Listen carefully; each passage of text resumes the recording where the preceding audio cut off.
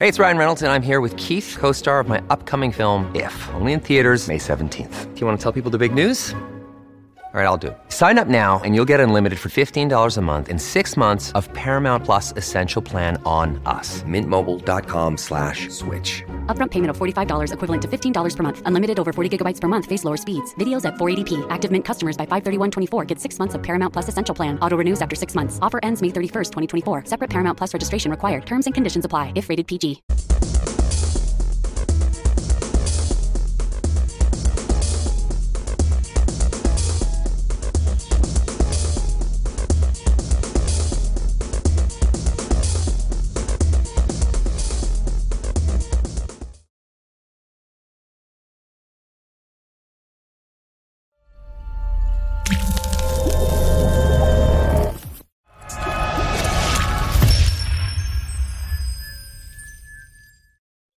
From the Fifth Quarter Studios in Madison, Wisconsin, you're listening to Coach Unplugged.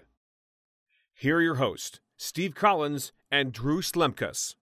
Today's episode of the Coach Unplugged is brought to you by the great people over at CoachMarket.net. Check them out. Free videos, free articles, blogs written by yours truly. Doesn't get any better than that. Free, won't cost you an arm and a leg. Just check it out. I guarantee you will not be disappointed.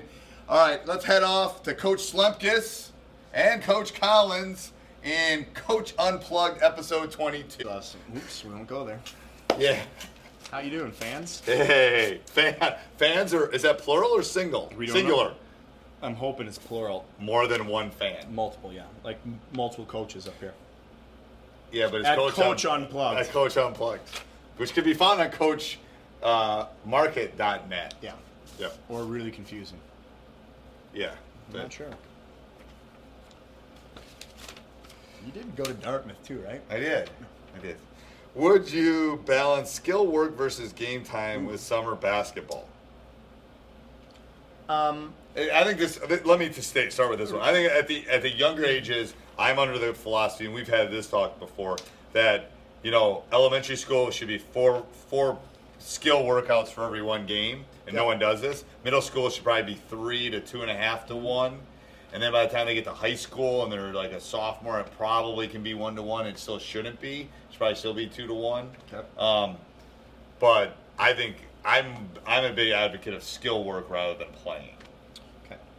I agree with that for the most part. Yeah, I do. I think summer's the period where you get better as an individual. It's the eye time. Yep, and we went over this, ego and greed and all sorts of other fun stuff. Did we do that already? Yeah, that was in episode whatever. Oh, yeah, okay. That was corporation episode. Ooh, yeah. Not sure that one made the cutting. May not. We don't know. Maybe you won't see it. I would be a proponent that skill work should be done in the summer. Like, you want to improve your shot, summer's the time to improve your shot. It's not in the season. You aren't going to get enough repetitions to do that. I will say this. You're maintaining. It's like weight training. You maintain in season. Yeah. You maintain in season. Yep. Yeah. I would say this, though. I think we're also in an age here where kids go and play a ton of AAU. Too much. And I'm not going to throw, AAU is the worst thing in the Well, world. no, I didn't say. I just say there's benefits to AAU, but before we go any further on that, I have the only problem I have with AAU is, first of all, I think that a body shouldn't do the same motion all the time. And these kids are only playing basketball for 8 weeks, and they're playing 4 games a day. They're doing the same thing to their body all the time. It's not like they're going out and doing swimming. I actually think the NBA is studying this right now. Yeah, I think that's why all those injuries are happening. The amount of hours that are logged in those summers when they're in high school. It's too much. And actually middle school goes. But it's too much, in my opinion. I would agree with you 100% on this. I would say this, though, that I think kids still need to learn how to play the game from a team perspective. So maybe your numbers are right. Maybe when they're young, it's 4 to 1. I don't know. I just 4 you're getting better. 1 you're practicing those skills you just did. And I actually personally talked with Coach Dick Bennett about this, where he runs sort of a team camp, and the whole idea, he's not teaching basketball skills. He's not teaching like an X and O. Is he doing even. that right now? Yeah, I think he still runs in the summer. I know he did it 2 summers ago up by wherever he's living now. Because the key is they need those repetitions, and I'm noticing that with camp this morning with the little guys, with 5th to 8th graders, is we did skill work for about 30-40 minutes, and then we played 1-on-1, 2-on-2, 3-on-3, which is where you really learn the game. I would argue, 3-on-3 is the best stuff you can do. Because it's like that's all that's ever going on in a basketball court is a 2-on-2, 1-on-1, or 3-on-3. Really, the other two that are ever. Well, yeah, you can have a ball side triangle that's a 3-man game, and you have 2 on the backside. Yeah, so it's never a 4. There's very few 4-man continuity motions. So that's why I think it's super important at the younger ages to get them. I mean, I would be okay with us having a national 3-on-3 champion or something. I don't know what, but at those younger ages, that's what they really, because they get touches, you can't hide, everybody's involved. All that I think stuff that's a benefit of playing 3-on-3, especially with young kids. Is the court space is a little bit easier for them. They have to touch the ball. I don't think it's bad for our guys. You can't hide. No, I would teach it all the way up playing 3-on-3 games. But I do think there's this point where kids still need to be able to think the game of basketball. Like, there's so many people. There's so many of these AAU kids that play their club games, play a trillion of them, whatever, how many thousand, whatever, hundreds that they play, and then they go and deal with their personal trainer and do one-on-one workouts. And there's nothing in between. Right. And AAU, I'm not going to throw you under the bus, but and part of it is you don't practice every day of the week. You know what I mean? These kids are coming from all these different places. So how much continuity can you really have? Right. How advanced can you be with your X's and O's? But knowing a role, like we've talked about this with a couple of our guys already. In the summer, they're working on stuff that during season, we may never want them to do that in a game because their role is to be the junkyard dog, to be the glue guy, to be diving on the floor. But it doesn't hurt them. To do skill, but they also need to play within the confines of a 5-on-5 game so they understand that roles are important. Right. That the guy who's diving on the floor for a loose ball is as important as the guy who's making the three-pointer to put us up by a point. Right. Like, that doesn't like happen the sophomore that's in the gym right now playing with the seniors that maybe is trying to make the squad has to figure out, okay, I can where am I belonging? And how to play off of other people and how am I doing that? Yeah. So I think it's a healthy combination of both. I don't know where you got those numbers from, but that seems to be. I don't know if 4 is too much. It's hard to do. I would actually argue it might even be more. I don't remember how many games I had when I was a young kid, but it wasn't. We played maybe a 10 And game, Drew is going. My son's going into 8th, and this summer, since AU started, I've really tried to get to 3-1, and it's been. I mean, I have access to a gym. I have a court in the backyard. It has been really hard to get to 3-1. Really hard, because he plays so many games. Yep. But and I also say think it's helped his game. But no doubt, I'll say this for the kids too, the athletes too. Skill development, you're not going to get better in that 1 40-minute hour session with your specialty coach that your parents are taking you to.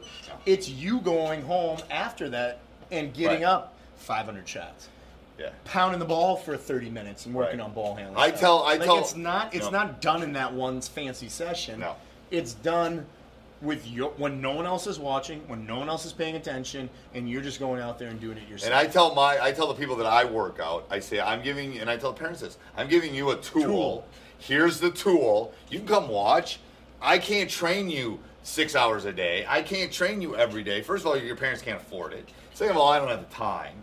There's lots of things. This needs to come from you. Yes. So I actually talked about that at camp today. I said, we did a dribbling thing where they had to do 250 different types of dribbles, like power dribbles, fake crossovers, all these things. I said, now I gave you that tool. Go home and use it.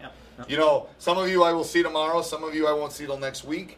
I don't care. At some point, you need to go out, find a flat surface, and dribble. Yep. And do what I just taught you. I can't be with you all the time. And I think that's lost because I think we live in a society where I'm going to the trainer 3 days a week and I'm playing all these games and it's like, well, yeah, but it's still about you, And the work you're going to put in. It's what I tell my classes, and life's not fair.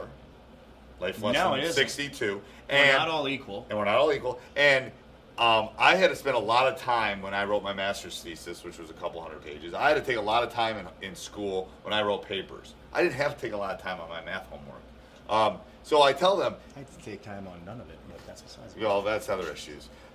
But the person in the first row might spend 5 minutes on homework a night and get an A on everything I give them. And the person in the back might spend 2 hours a night and still get a B. Well, yeah, it's not fair. You might have to spend more if you want the A. So I agree. Yeah. What are you willing to work for?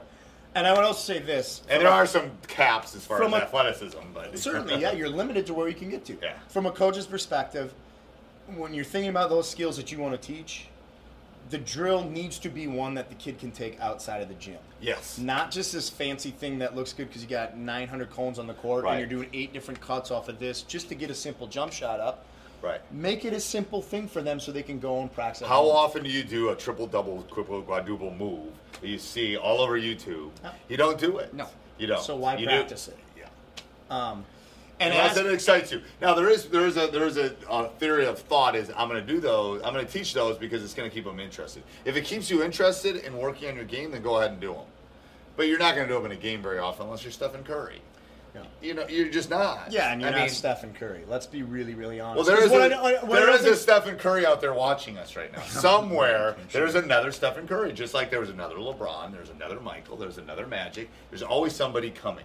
There's the next athlete, you're saying. Yeah, there's another 8-year-old out there that can be that kid, person. I would say this. Like, Stephen didn't practice the between his legs, behind his back, pull up in your eye 3 when he was 8 years old. No. He was practicing farm shooting, simple ball handling drills, getting good with both right and left hands. Yeah. You know, if you think you can hit that step back 3, try shooting a left-handed layup first. Right. Because nobody does that anymore. No. It's a lost art unless you're left-handed, and then you use your right hand on the right side. But and I think sometimes you want to use the opposite hand, but that's a whole different thing. Sure, yeah, sometimes. There's no doubt, but you have to be able to use both hands. But I didn't learn it that way. You have to be able to use both hands. Yeah. There's inside layups on both sides where you want to use it. Yeah. But again, I think we sometimes overthink it. I think skill development is about repetitions, game-like, hard. It's about you, repetitions. A ball, and then you work and a basket. Yeah. That's who my personal trainer was when I was growing up? Me. Me. And my dad would give me some hints. He was a coach, so he gave me some tips. But it was literally me in my front yard spending hours. I used to walk down to the park with my milk jug full of water. And go get them up. And a boombox about the size of the Grand Canyon.